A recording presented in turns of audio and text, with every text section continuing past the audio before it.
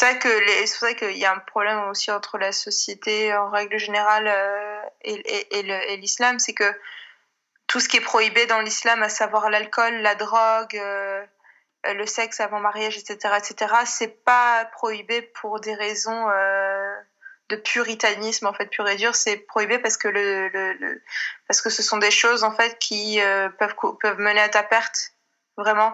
C'est-à-dire que dans l'islam, il est précisé tout ça, même au niveau, tu sais, des sentiments, le fait que comment l'amour, ça peut te détruire, le fait que l'alcool et le tabac, par exemple, soient des substances qui nuisent à ta santé, qui t'amènent vers la mort. Du coup, si tu les consommes, tu prends pas soin de ta vie, tu l'abîmes, et donc du coup, c'est un péché. Alors que on t'a donné la vie, en plus, si en plus de ça, on t'a donné, un corps sain, etc., alors que d'autres n'ont pas cette chance, c'est un péché encore plus grand que tu commets. Et si en islam, c'est très gros, ce que je te dis, c'est plus subtil que ça, tu vois, mais en gros, si tu dois pas avoir de relation avant le mariage, etc., tu dois te marier et tout, c'est parce que, en gros, en islam, on sait très bien que l'amour de l'homme pour l'homme est quelque chose d'instable, qui est toujours voué à bouger, en fait, et à disparaître, à réapparaître, etc., et que c'est pas quelque chose qu'on peut entre guillemets, dresser. Et donc, du coup, quand il y a des unions qui sont faites, même pas quand les gens sont ensemble, en fait, mais sans union, sans que Dieu n'ait béni, en fait, leur union, et du coup, ne les regarde, c'est la porte ouverte à tout, en fait, à tous les excès, à toutes les tromperies, etc., et donc, du coup, à se faire du mal, et ça rend les gens mauvais, parce que du coup, quand on te fait du mal, t'as envie de faire du mal, et tu ne t'aimes pas toi, donc tu n'aimes pas l'autre, etc., alors que quand tu te maries au nom de la religion, et que l'amour le plus fort que tu as, c'est celui que tu as envers Dieu, et ben cet amour-là, en fait, il est stable, tu vois, t'es censé le nourrir tout le temps, etc., c'est être le plus fort, et donc voilà, c'est s'unir, en fait, à deux pour s'unir devant Dieu, tu vois ce que je veux dire? C'est plus grand que soi. Ok. Voilà, en gros. En gros, c'est ça. Mais en très très gros et pas bien dit. Pas bien dit du tout. C'est beaucoup plus subtil que ça, mais vraiment. C'est fascinant, l'islam.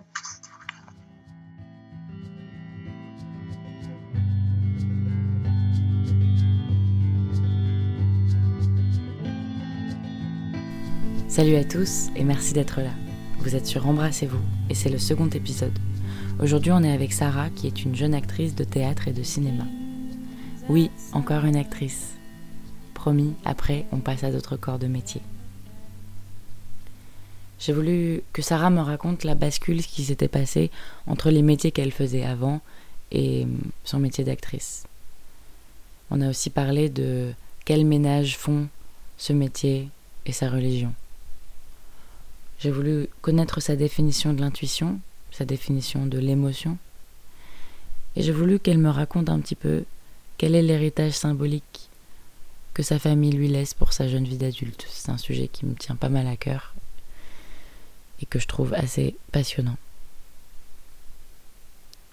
Ensuite, on a parlé de relations en tant que jeune femme à nos images physiques et à nos corps.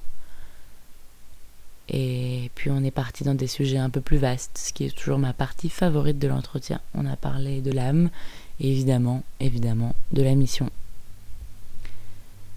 N'hésitez pas à réagir par mail sur embrassezvouspodcast@gmail.com. J'adore lire vos mails. Vous pouvez aussi nous trouver sur Instagram et sur Facebook.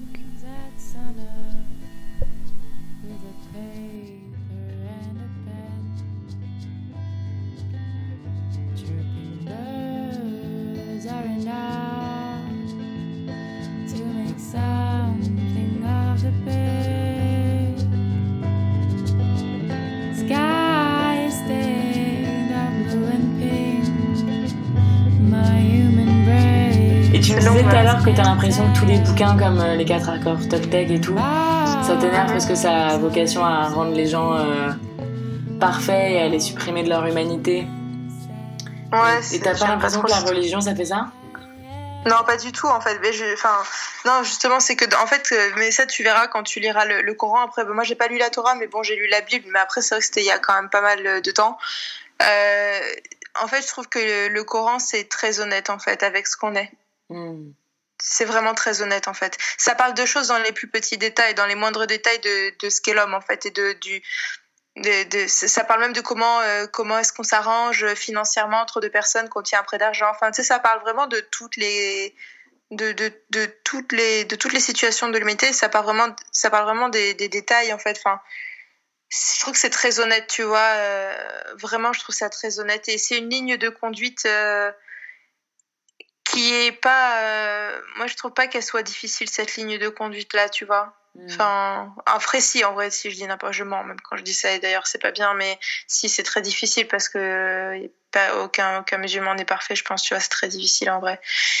Mais non, moi, je trouve pas que ça n'a rien à voir avec les trucs d'alcool, Toltec, le truc de la pensée positive, etc. Parce que ces trucs-là, je trouve qu'ils sont vraiment ils effacent vraiment une partie de ce qu'est l'être humain réellement.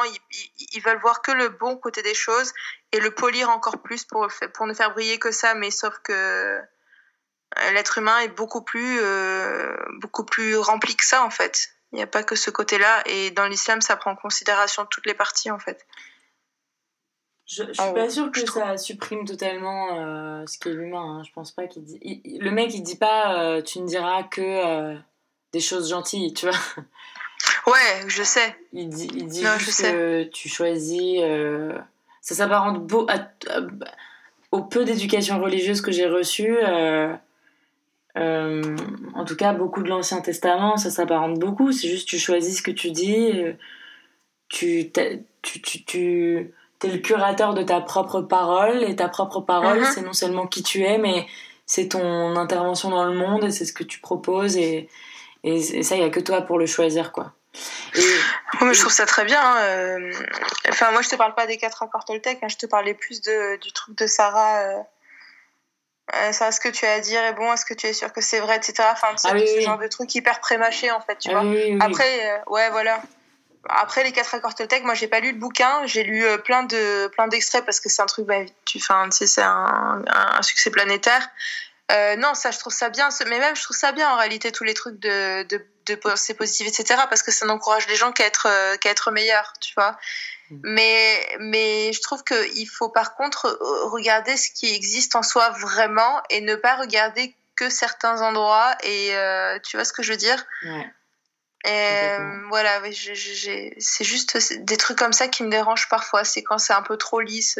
Bon, tu sais très bien qu'on pourra jamais faire ça. Enfin, pour arriver à vraiment, sincèrement, être un être humain qui ne dit que ce qu'il pense, que en ayant vérifié ce qu'il a dit est vrai, etc., etc. Je pense que cet être humain-là, s'il est toutefois il existe, il a 98 ans et qu'il va bientôt mourir, tu vois, qu'il a une vie tellement de remise en question que voilà, tu vois. Mais en attendant. Mais ce que tu dis, c'est très intéressant parce que je trouve que c'est le truc le plus intéressant de tous ces textes-là, que ce soit les textes religieux ou moi pour le coup j'ai lu beaucoup de ces bouquins-là qui sont dans ce genre, tu vois, parce que c'est mon rapport à moi à la religion où il est moins frontal et j'ai du mal c'est plus complexe pour moi d'aller prendre un Ancien Testament ou un livre religieux. J'y arriverai, je pense, avec les années. Mais tu vois, j'ai un grand... tous les bouquins comme ça c'est pas vraiment du self-help parce que ça m'énerve, ça, pour le coup. Les bouquins à 7,50€ sur comment arrêter d'être un connard en 10 leçons, ça m'énerve très vite. Et je pense que dans ce que tu dis, c'est plutôt ça, c'est dans ça que tu tirais, quoi. C'est les trucs de commercialisation de... Mais je dis toute cette longue pensée, elle m'amène juste à dire que ce soit par exemple pour les ouvrages de Paulo Coelho par exemple, ou de Eckhart Tolle, ou de ce mec Ruiz qui fait les 4 accords Toltec, ou là je suis en train de lire le courage de déplaire. Et justement dans ce que tu dis, ce qui est hyper intéressant, c'est que le seul truc intéressant dans ces bouquins là, c'est le point de rencontre avec la vie. Ouais, c'est ça en fait. C'est ça. Ok.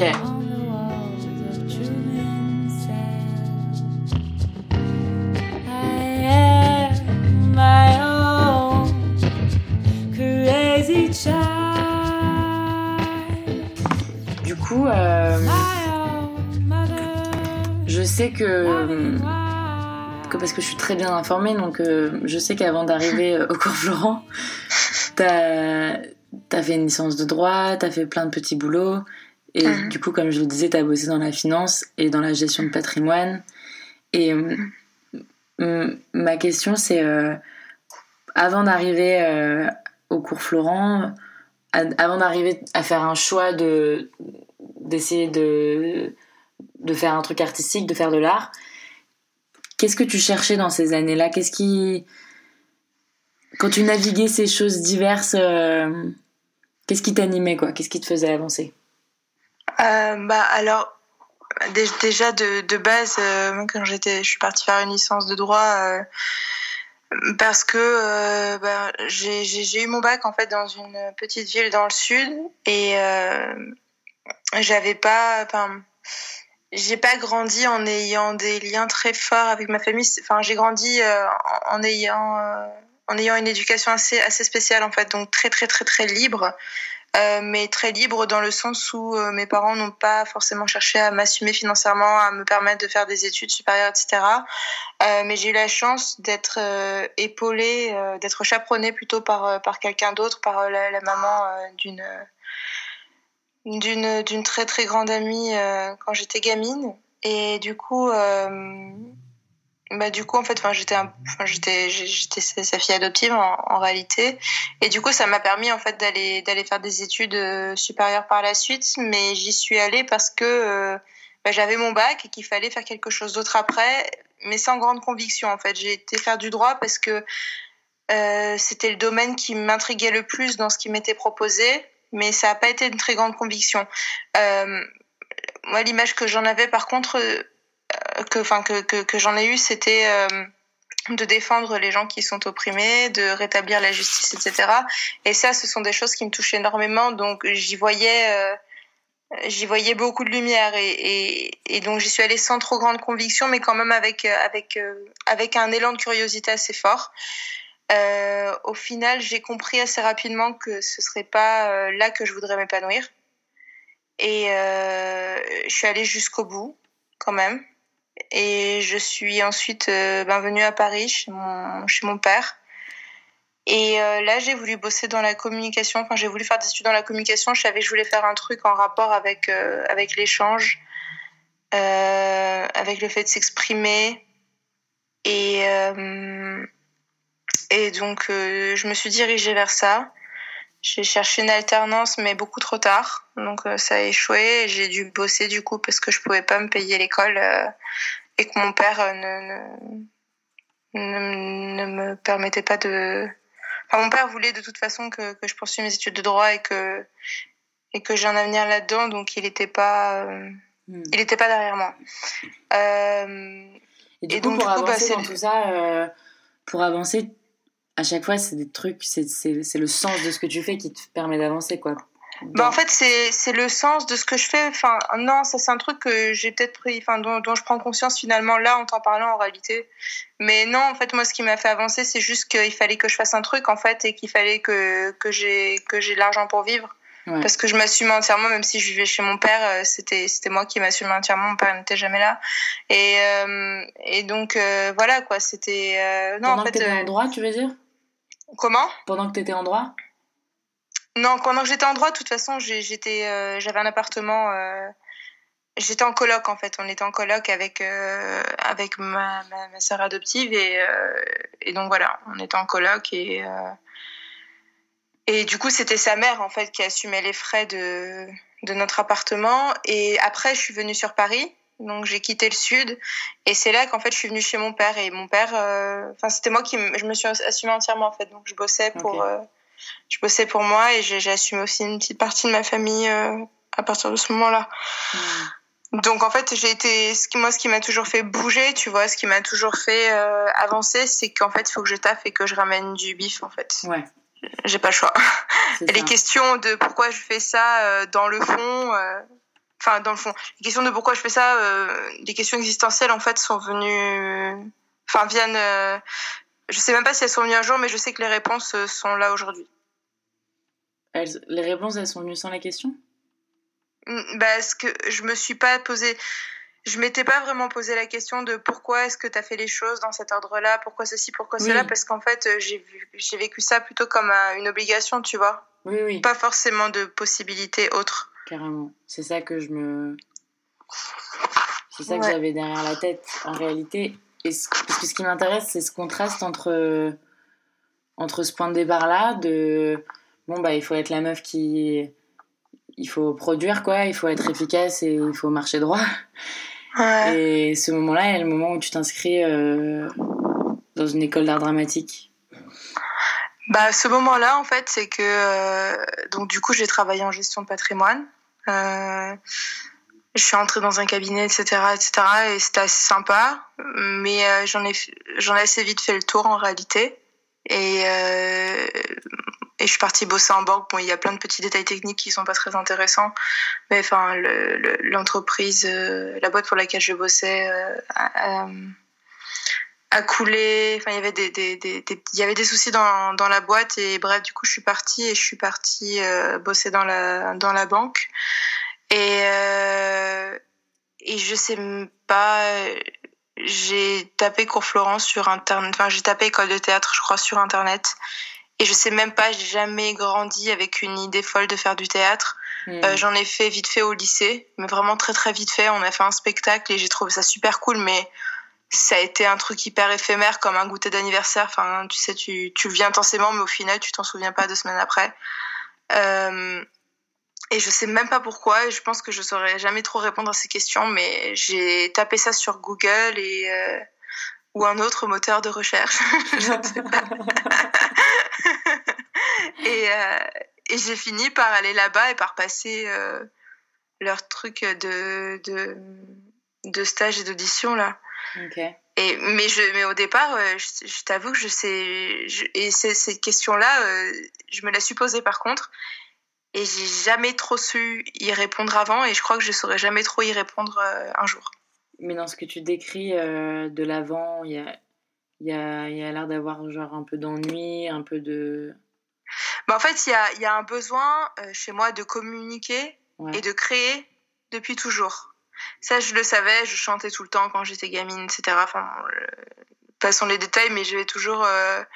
beaucoup de créativité et beaucoup d'imagination, et le fait d'avoir une éducation extrêmement libre, ça m'a permis pour le coup d'aller fouiller là-dedans, même si après en pratique j'ai pas pu le mettre en place parce que mes parents me suivaient pas. J'ai quand même fait tout le travail, tout le travail, c'est pas un travail, mais j'ai pu aller regarder à l'intérieur de moi en tant qu'enfant aussi librement que je le voulais. Okay. Et donc du coup j'ai eu ce besoin-là de communiquer en fait, et j'avais vraiment ce besoin de m'exprimer là. C'est pour ça que je me suis tournée vers la communication en fait au départ. C'était une façon un petit peu pas confortable mais peureuse plutôt, d'arriver vers le vrai truc de ok, je vais être comédienne, qui est arrivé bien des années après. Mais voilà, c'était un petit pas vers ça en fait. Ok, la communication, voilà, j'ai besoin de m'exprimer, donc je veux communiquer, donc voilà, je vais aller vers la communication. Et au final, je m'y suis prise trop tard. Je pense que je me suis sabotée toute seule à ce niveau-là, parce que en réalité, j'aurais pu me prendre un petit peu avant. Et non, au final, j'ai été m'inscrire dans une école de théâtre, et voilà, je pense que en réalité, c'est peut-être par rapport à ça, c'est que c'était ce qui correspondait le plus à ce dont j'avais besoin, mais que c'était encore dans mon inconscient, quoi. Je me le disais pas vraiment. Je l'assumais pas vraiment, en fait. Et c'est marrant parce que ma prochaine question, c'est quoi pour toi l'intuition ? Ah ouais. L'intuition, l'intuition pour moi c'est quelque chose d'organique. C'est quelque chose qu'on sent. Qu'on sent dans son corps avant que l'esprit ne l'image. Voilà, pour moi c'est pour moi c'est ça l'intuition. On a toujours tendance à aller vers des choses, vers des gens plutôt que vers d'autres, etc., sans trop comprendre vraiment, et puis un beau jour on se rend compte, on comprend pourquoi. Et voilà, pour moi l'intuition c'est une certaine forme de l'intuition. Je saurais pas trop répondre à cette question honnêtement, parce que intuition ça peut avoir plusieurs définitions. Ça dépend quelle définition tu donnes toi au mot intuition. C'est ça ma question, c'est quelle définition tu donnes toi au mot intuition ? Bah écoute, moi, le mot intuition, la définition que je lui donne, c'est faire des choses qui correspondent à ce qu'on a ressenti dans notre ventre. Voilà. Ok. Pour moi, c'est ça.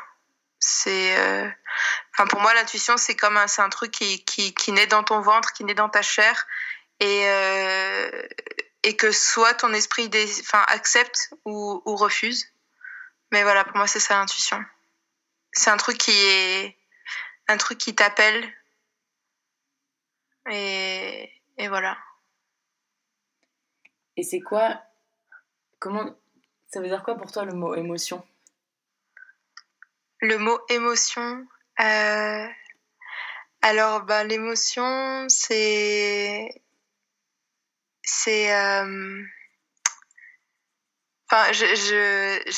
plus envie de parler du mot sincère, je sais pas pourquoi, mais parce que souvent je dis que je pense que la sincérité et la communication exacte de ces émotions, alors que l'honnêteté est la communication exacte de ce qu'on pense. Et pour moi, les émotions, c'est voilà, c'est ce qu'on ressent, c'est tellement, c'est dur ce que tu me demandes parce que c'est tellement grand en fait, c'est tellement plus grand que moi tout ça que je sais pas trop te répondre. L'émotion, c'est ce qui nous fait vivre, c'est ce qui nous échappe aussi parce qu'on a bien souvent du mal à les comprendre. Tout le travail, un des gros travaux de nos vies, c'est bien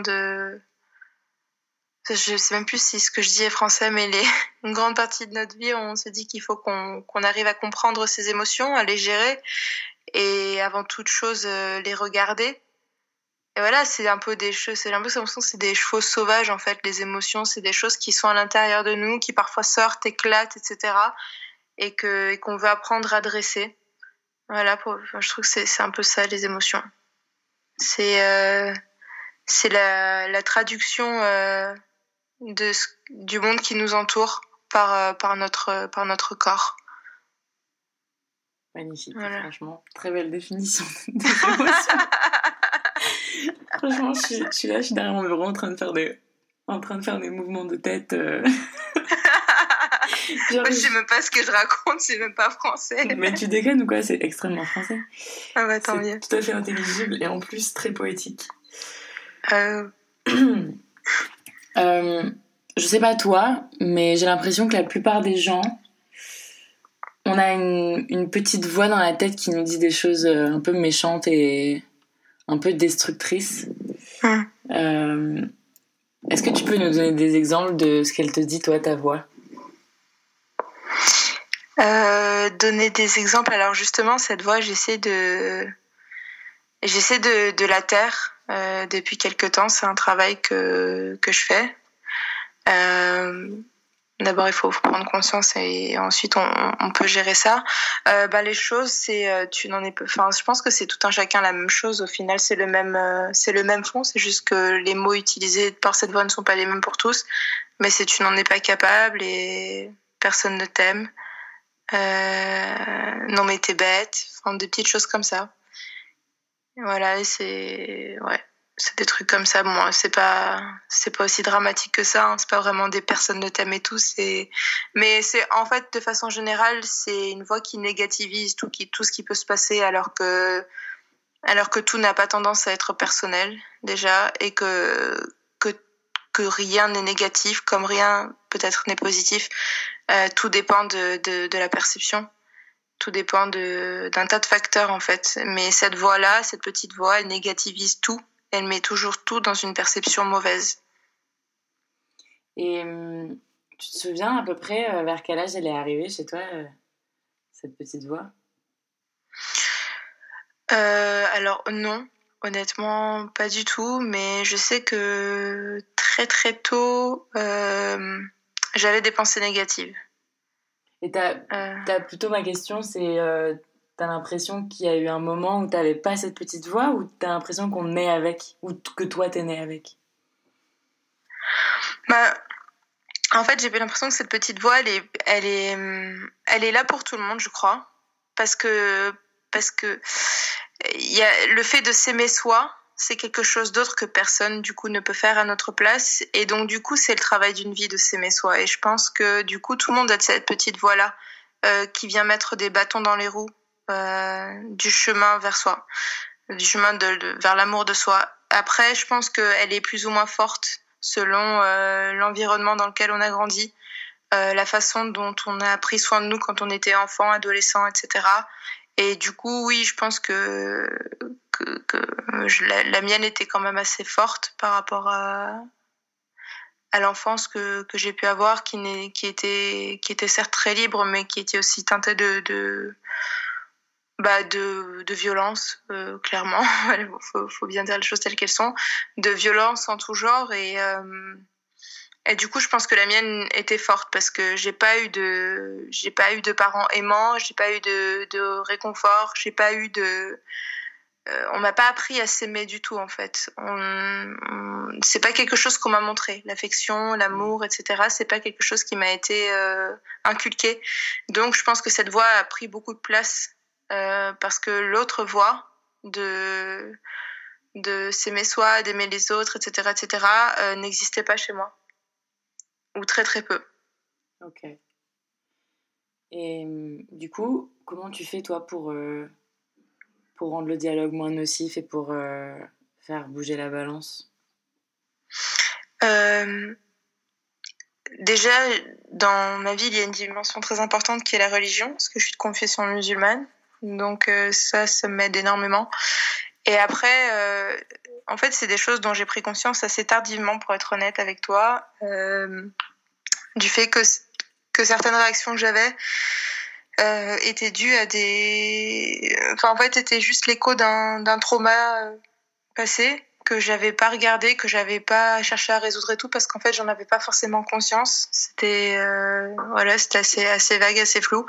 Et après, j'ai décidé de regarder toutes ces choses-là et d'essayer de les résoudre petit à petit. Et donc, du coup, en gros, entre guillemets, hein, pour parler grossièrement, ma solution à tout ça, c'est de parler à l'enfant que j'étais et de le rassurer, en fait, et de l'aimer.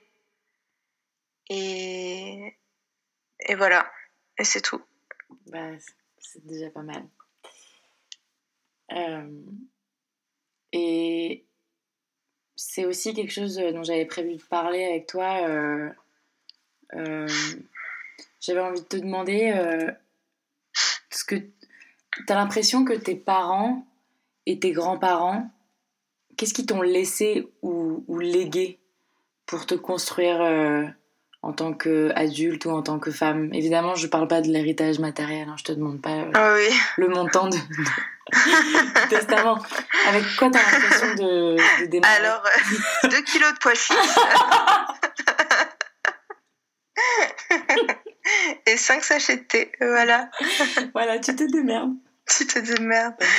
L'héritage de mes parents, de mes grands-parents. Alors, déjà, ma mère est franco-anglaise. J'ai pas connu mes grands-parents du côté maternel, et mon père algérien-espagnol. Même si je suis franco-algérienne, parce que ce sont les origines que j'ai le plus, desquelles j'étais plus proche, parce que je suis très très proche de l'Algérie depuis que je suis née. Pas de l'Espagne ni de l'Angleterre.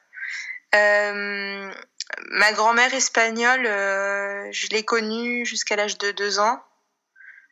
Et j'ai juste un souvenir avec elle, qu'elle me donne à manger. Et après, rien ne m'a été... Enfin, on m'a jamais dit, ta grand-mère aurait aimé te raconter telle ou telle chose. On m'a jamais porté sa parole, en fait. Parce que la personne qui aurait pu le faire, c'est mon grand-père, et qui a beaucoup de pudeur, je pense. Donc ça, je saurais pas trop dire. Après, je sais que c'était une femme avec un très gros caractère, très enjouée, qui aimait énormément la vie, qui avait aucun mal à provoquer. Alors qu'elle était quand même mariée avec un musulman qui, de surcroît, était imam. Mais bon, c'est comme ça. Et donc, je pense que voilà, j'ai une certaine force de caractère qu'aussi ma grand-mère maternelle avait, et que ma mère, à son tour, je pense que j'ai un caractère assez fort. C'est ça l'héritage qu'elles m'ont laissé, je pense. C'est l'héritage assez fort. Et après, l'héritage par rapport à mes parents, écoute, Mon père, la musique, énormément. Je sais pas si ça va dans le sens de ta question. Mais mon père m'a beaucoup éduqué à la musique. Par contre, je sais pas, je l'ai pas... j'ai pas passé beaucoup de temps avec mon père, parce que j'ai pas grandi avec lui ni rien. Mais par contre, quand j'ai pu vivre avec lui, ou les moments où je l'ai vu, il m'a énormément enseigné la musique. Mais de façon générale, en fait, mes parents, ce qu'ils m'ont enseigné dans le positif, c'est que quoi qu'il en soit, il faut être libre, en fait. Voilà. Je saurais pas te dire vraiment plus que ça, parce que mes parents sont des gens très libres dans leur choix de vie. Mon père a aujourd'hui pris sa retraite. Bon, lui, il a beaucoup été dans le business, mais il s'est jamais laissé formater jusqu'au bout. Enfin, il tenait toujours à diriger les rênes de ses business. Et ma mère, c'est quelqu'un qui vit comme une nomade. Et donc voilà, je sais pas si on peut faire vraiment beaucoup plus libre que ça. Et voilà, donc en fait c'est ça le truc, c'est que les deux sont des électrons libres, un qui est plus ancré dans les codes sociétaux que l'autre. Mais voilà, en gros, c'est être libre. J'ai eu une conversation avec ma tante il y a pas hyper longtemps qui me disait que mes parents disaient que selon eux on doit grandir en... Je sais plus ce qu'elle a dit exactement, mais qu'en gros, voilà, quoi qu'il en soit, chacun va vers son destin et ne doit pas y être guidé, en fait. Voilà. En gros, c'est un peu ça que mes parents... C'est un peu leur philosophie, apparemment. Enfin, c'était... Je ne sais plus quelle est trop leur philosophie à l'heure actuelle, mais c'était un peu ça, leur philo à la base. Okay. Voilà, c'est en gros, sois libre et va là où tu dois aller. Voilà. Ok. Aide-toi et le ciel, ça t'aidera. Ouais, un peu ça, mais sans dimension trop religieuse pour le coup. C'était un peu, ouais, démerde-toi. Ok. Il y a la liberté et du coup, parce qu'il y a aussi l'héritage de ce qui n'a pas été là, et donc dans ce que tu viens de dire, qu'il a fallu apprendre à se donner de la tendresse et de l'amour, ça fait partie des choses dont... Ouais. Ça fait partie des choses qui m'ont pas été données. Enfin après, j'ai pas eu, ma mère n'a pas été non plus une grande marâtre, hein, mais j'ai grandi en grande partie avec elle. Elle a été très très peu présente dans mon enfance, etc. C'était quelqu'un qui était jamais trop là. Mais par contre, j'ai eu ça quand même quand j'allais en Algérie tous les ans, tous les étés, pendant les 2 mois de vacances. Et parce que mon père tenait absolument à ce qu'on y aille avec mon frère. C'était le seul truc qui nous enfin, je veux dire, c'était vraiment le seul truc qui tenait par rapport à nous, c'était que tous les ans, il nous prenait des billets pour aller au bled. Et là-bas, par contre, j'ai reçu énormément d'amour, tout le temps. Donc, j'avais toujours ces 2 mois par an où j'ai été un enfant, on va dire, entre guillemets, élevé normalement, avec énormément de tendresse, énormément d'amour, peut-être trop même, parce que du coup, ça me rendait capricieuse. Ça, je le sais. Et je sais que j'étais quand même une enfant assez capricieuse. Et voilà, et c'est là aussi que j'ai commencé c'est là aussi que j'ai eu mon héritage culturel algérien, c'est que j'y baigne depuis que je suis née, en fait. Parce que depuis que je suis née, j'y vais 2 mois par an minimum. Donc ça fait... Comment ? Tu crois que les caprices d'un enfant, ça vient du trop d'amour plus que du pas assez d'amour ? Non, je pense que ça vient des deux, en fait. Les caprices d'un enfant, ça peut venir des deux. Pour moi, c'était le pas assez d'amour, puis d'un seul coup, tu m'en donnes énormément, donc je vais essayer d'en avoir toujours plus et de diriger ton affection, en fait. Je pense que c'était ça. Ouais. Tu vois. Et voilà, après, en gros, l'héritage de mes parents...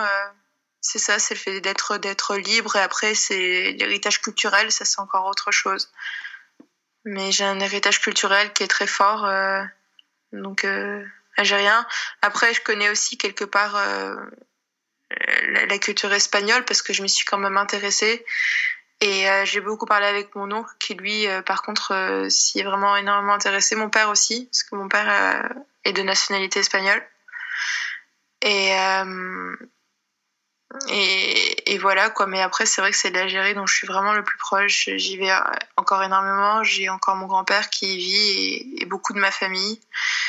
Et c'est vraiment c'est vraiment la stabilité que j'ai, en fait. Voilà, c'est que j'ai ma famille en France. C'est vrai, j'ai mon frère, j'ai une demi-sœur, j'ai une sœur adoptive et j'ai ma maman et mon père, mais ça forme pas une famille, quoi. C'est chacun est de son côté et puis les relations sont jamais stables, etc. Vraiment la stabilité que j'ai et le cocon chaud et doux que j'ai, il est vraiment en Algérie, quoi. Et c'est quoi la relation entre ta vie parisienne et ta vie de famille là-bas? C'était ma prochaine question à laquelle j'avais prévu. Je sais que j'ai conscience que tu viens un petit peu d'y répondre. Mais notamment entre ce que tu veux faire, entre tes projets de carrière éventuellement, ton intérêt pour le cinéma et ta vie de famille en Algérie.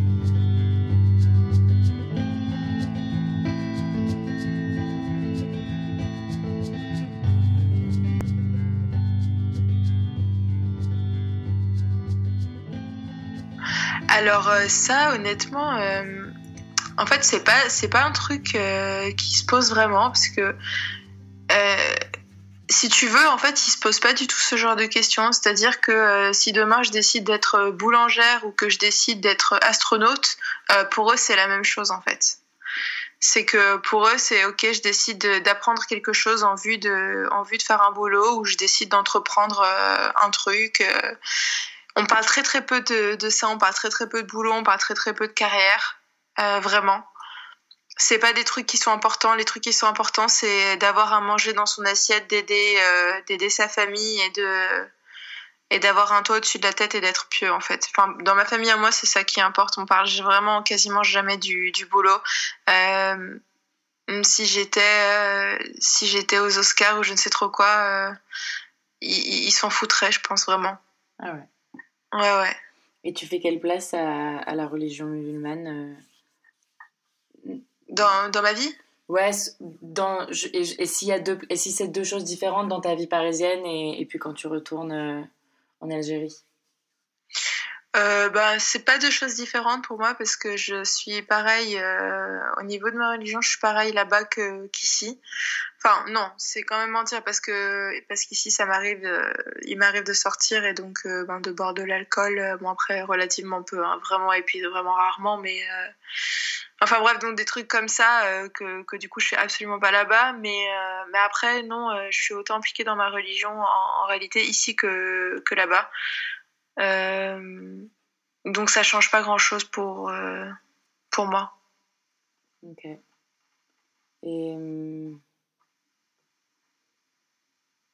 Et du coup, est-ce que tu peux parler un peu de la place de la religion dans ta vie et comment c'est venu Je sais que tu en as déjà parlé un peu, mais... Alors, comment c'est venu? Ça a toujours été là. J'ai fait du catéchisme parce que j'ai été dans une école religieuse, enfin une école privée qui s'appelait Notre-Dame, et donc du coup il y avait des cours de caté, et donc j'ai fait quand même du catéchisme. Et en parallèle de ça, pendant que je faisais du caté, en fait, l'été j'allais au bled, et donc souvent il y avait Ramadan. Et donc il y avait les prières, etc. J'ai appris les prières très tôt, mais je les faisais pour m'amuser quand j'étais enfant. Après je rentrais en France, là pour le coup c'était complètement différent. Enfin je pratiquais aucune religion en gros quand j'étais gamine. C'est juste que je suivais les trucs parce que je devais le faire et parce que je trouvais ça intéressant et amusant aussi. Et ensuite j'ai quand même oscillé au départ entre j'ai toujours cru en Dieu, je savais qu'un jour je tendrais à prendre plus profondément une religion, et bien que née musulmane et bien que mon grand-père m'ait inculqué assez tôt toutes ces valeurs-là et m'ait parlé très tôt des versets du Coran, etc., je me posais quand même la question de savoir si je devais pas aller vraiment mieux lire la Bible, etc. Enfin, j'avais vraiment une grosse curiosité au niveau des religions, en gros. Et voilà, et en fait, ça s'est assez vite fait, je sais même pas en fait à quel moment, mais en tout cas, je sais que j'ai relu la Bible, etc. Je trouvais ça hyper intéressant et tout. Et de toute façon, enfin, le fait de pratiquer une religion ne rejette pas les autres.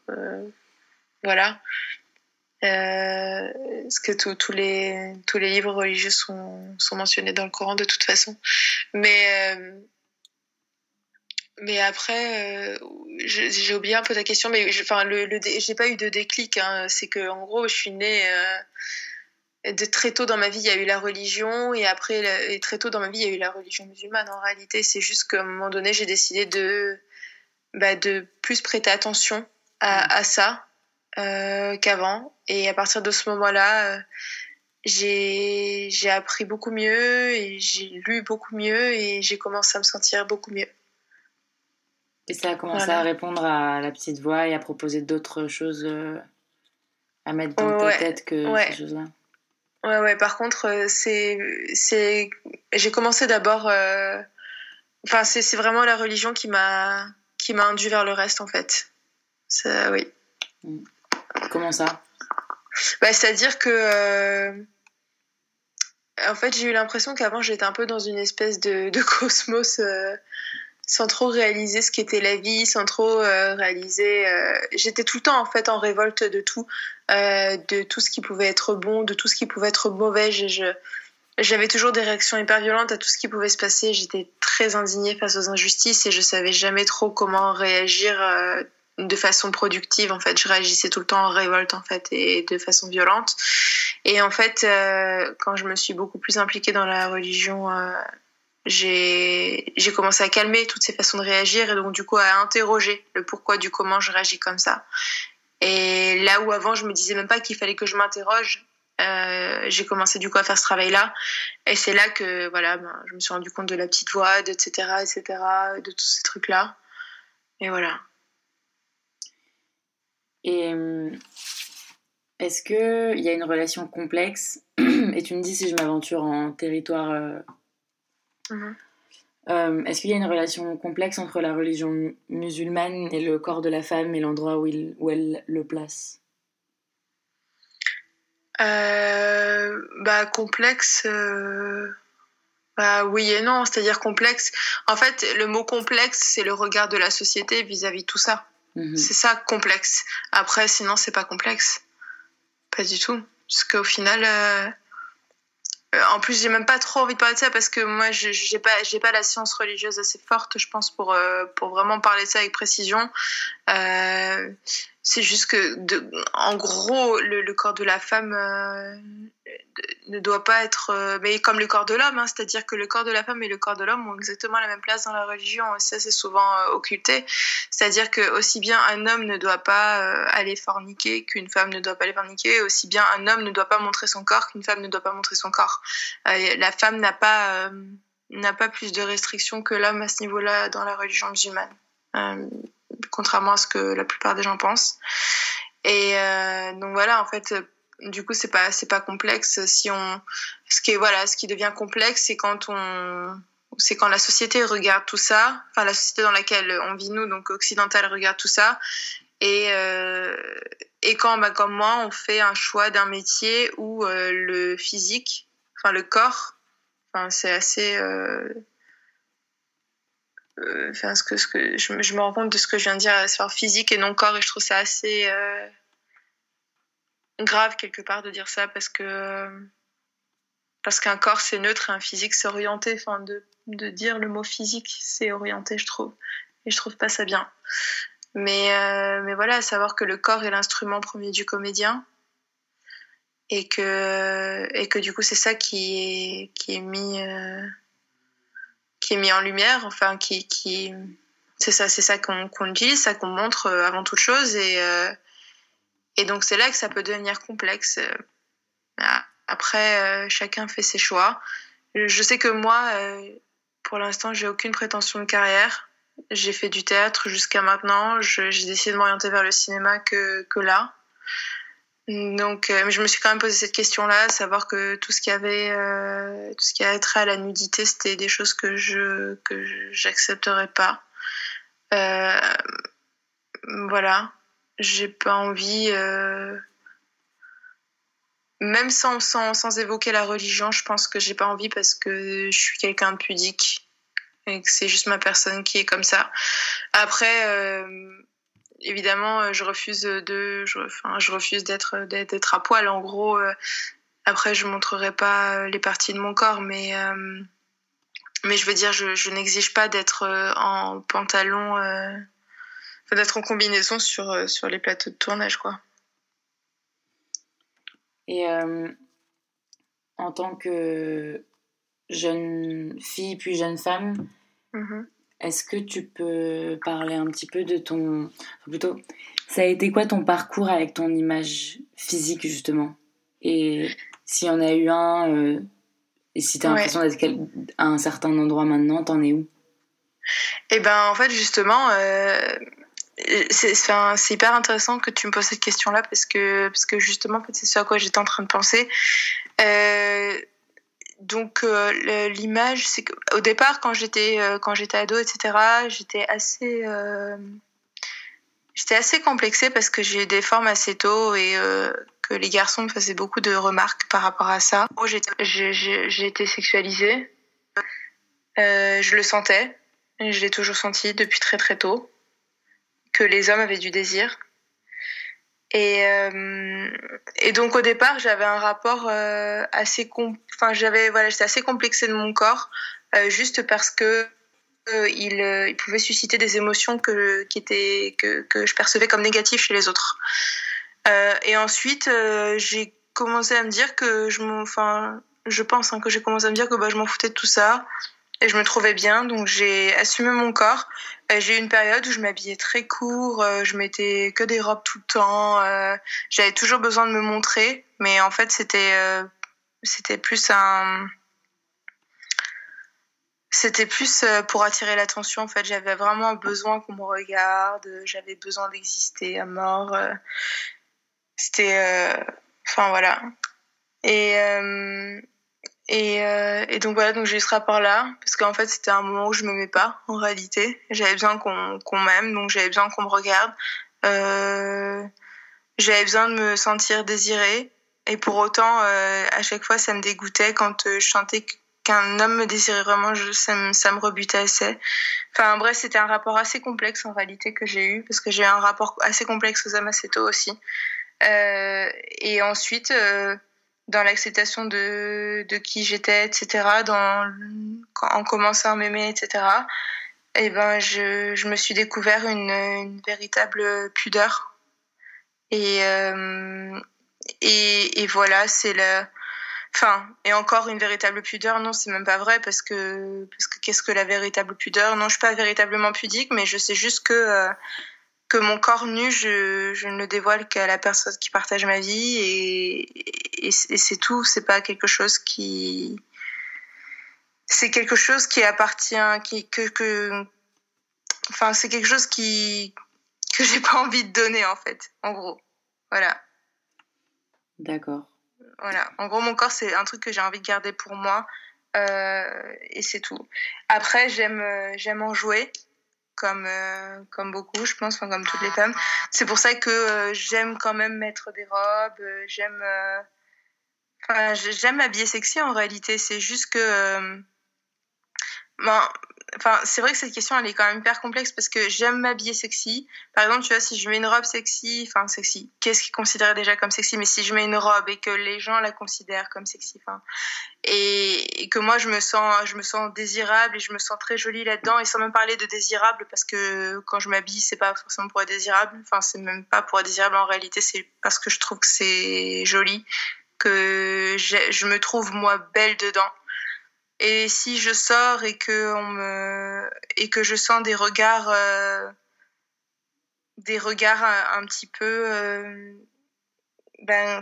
des regards de désir pas bienveillants, même des regards de désir tout court, en fait, ça va me dégoûter, en fait. Ça va me dégoûter et du coup, je vais regretter de m'être habillée comme ça et donc, du coup, je vais me changer, etc. Donc voilà, maintenant, j'ai un rapport plus où c'est pas du tout que je me cache, mais je m'habille de façon à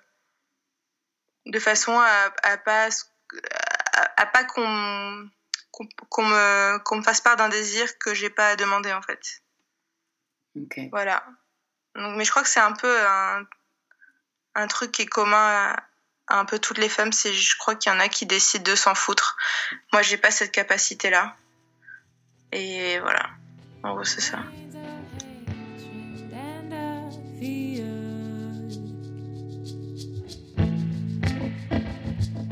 You, the hero, can you tell? Cosmic breaches from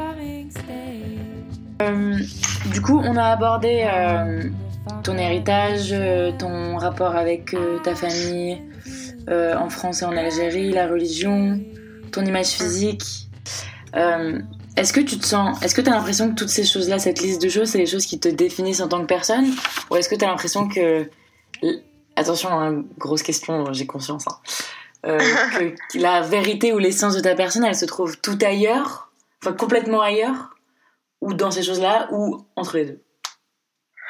Eh ben écoute, j'avais compris ta question, du coup. J'avais compris où tu voulais en venir. Je pense que l'essence de ma personne, comme l'essence de tout un chacun, se trouve totalement ailleurs parce que c'est pas... Parce que toutes les caractéristiques que tu viens de donner par rapport à moi sont des caractéristiques... c'est pas palpable, tu vois, mais c'est des trucs... c'est un peu sociétal. Et de tout ce qui peut... Mais en fait, c'est des choses qui découlent... comment dire, c'est le résultat. Tout ça, c'est un espèce de résultat de certaines caractéristiques, tu vois. C'est un peu flou ce que je dis, je crois, mais... Bon, la question est floue. Hein.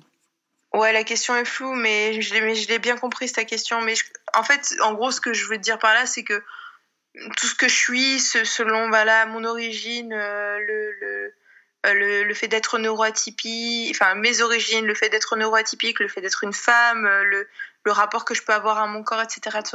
Tout ça, ce sont des choses...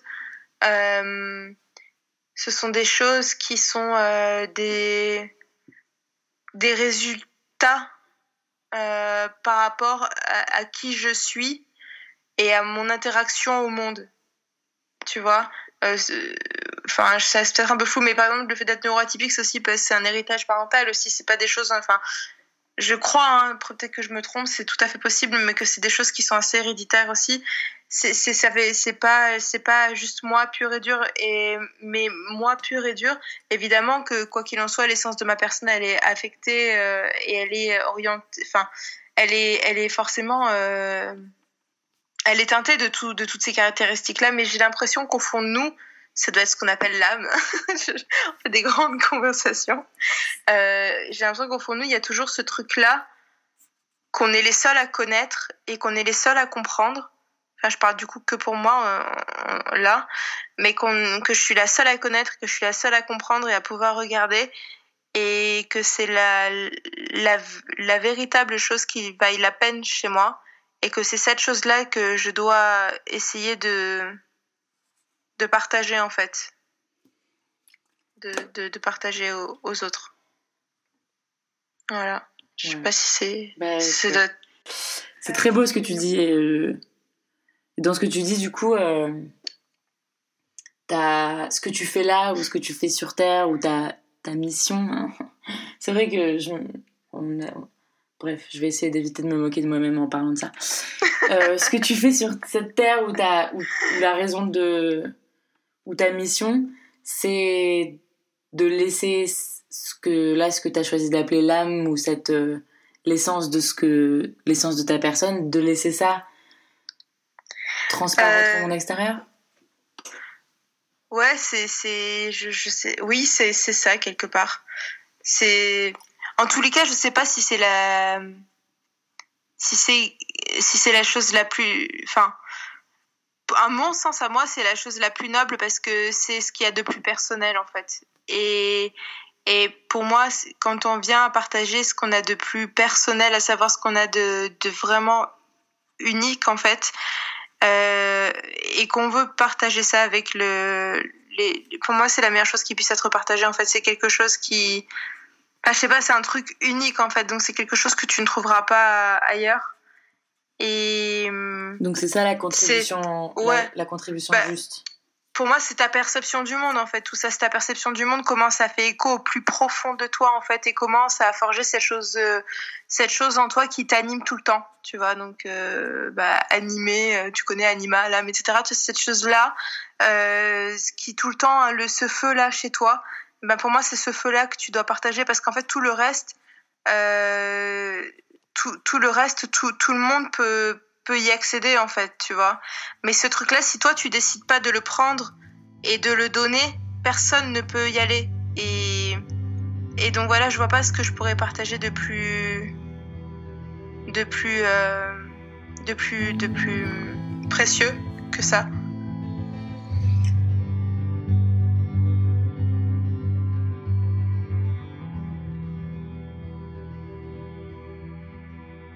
Je trouve qu'il y a un truc qu'on fait pas assez, tu vois, même entre amis, c'est genre se poser et se dire, ok, maintenant c'est la personne avec laquelle je suis, ça va être elle. Je vais l'écouter, en fait. Je vais juste l'écouter. Je vais poser des questions, mais je vais vraiment l'écouter. Et souvent, on a tendance à interagir pour parler de nous. Enfin, c'est hyper connu, on le sait tous, etc. Mais on pose des questions, on attend des réponses, mais pour pouvoir nous-mêmes donner nos réponses à la question qu'on se sera posée en écho, en fait. Grave. En l'ayant, tu vois. Exactement. Et c'est pour ça que je trouve ça trop bien que tu fasses ça. Et en plus, je suis hyper touchée que tu m'aies demandé d'y participer parce que c'est une démarche, c'est une vraie démarche d'amour, je trouve, en fait. Qui tu es, en fait. Tu vois. Qui tu es, en dehors de ce qu'on peut se dire autour d'un café, de ce qu'on peut se dire pour combler du silence, en fait. Qui tu es quand on parle vraiment, tu vois. Ouais. En fait, je trouve que cette démarche, elle est vraiment très belle et très bien, en fait. Parce que moi, ça m'a fait du bien, en fait, que tu me poses ces questions-là et de parler tout ça avec toi. Tout comme toi, ça te fait du bien aussi de voir cette démarche-là vis-à-vis de moi. En fait, je trouve que c'est que du bien. Donc, en fait, c'est un truc qui me donne envie de le faire et d'apprendre à connaître mieux certains de mes potes. Et l'idée, c'est que ça fasse du bien aux gens qui l'entendront. Oui, c'est là que toute la démarche de l'éditer et de le packager, que pour l'instant, je suis incapable de faire, rentrera en jeu. Et c'est en ça que je pense pas que ce soit un truc que je prendrais mal si tu le faisais. Et c'est plutôt...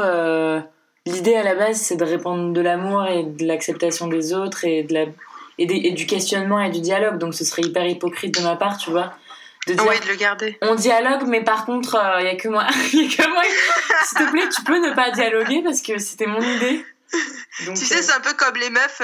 Tu sais, on a tous eu cette pote là, ou peut-être même qu'on l'a été. Tu sais, qui dit attends, viens, on fait un selfie, et qui en fait prend toute la place, tu vois, et que toi on s'en bat les couilles si t'es là derrière ou si on te voit pas, tu vois ce que je veux dire. Grave. Après, on a tous fait ça aussi. Ce que j'ai toujours fait, moi, c'est de choisir. Si tu choisis entre 4 photos de groupe, tu t'en bats les couilles de la tête des autres, choisis toujours celle où ouais, de ouf. Et à chaque fois, c'est en mode en vrai, on est tous des fils de pute, hein, on va pas se mentir. J'aime trop. C'est l'autre conclusion de ce podcast. Voilà. En fait, on est tous des fils de pute. Mais en fait, c'est ça, je trouve qu'on est tous des fils de pute, mais à partir du moment où tu l'acceptes et que tu essaies de comprendre et que tu essaies de changer ça, c'est là que ça devient beau. Après, moi, j'aurais tendance à partir du postulat qu'on est tous absolument merveilleux. J'ai tendance à avoir du mal à dire ça en public parce que je me prends des chaussures.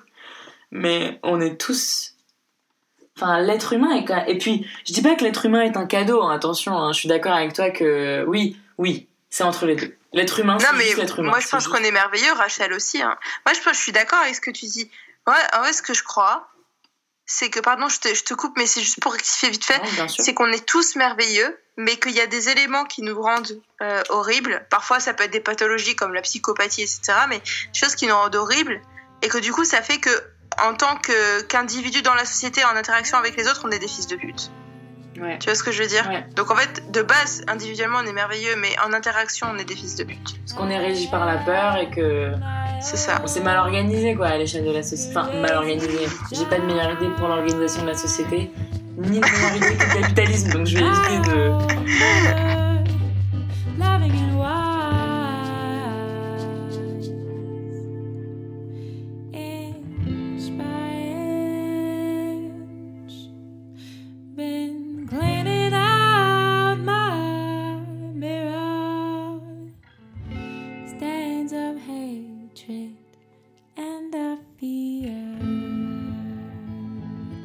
Merci pour tout ce que tu as dit parce que c'est très beau et c'est très juste.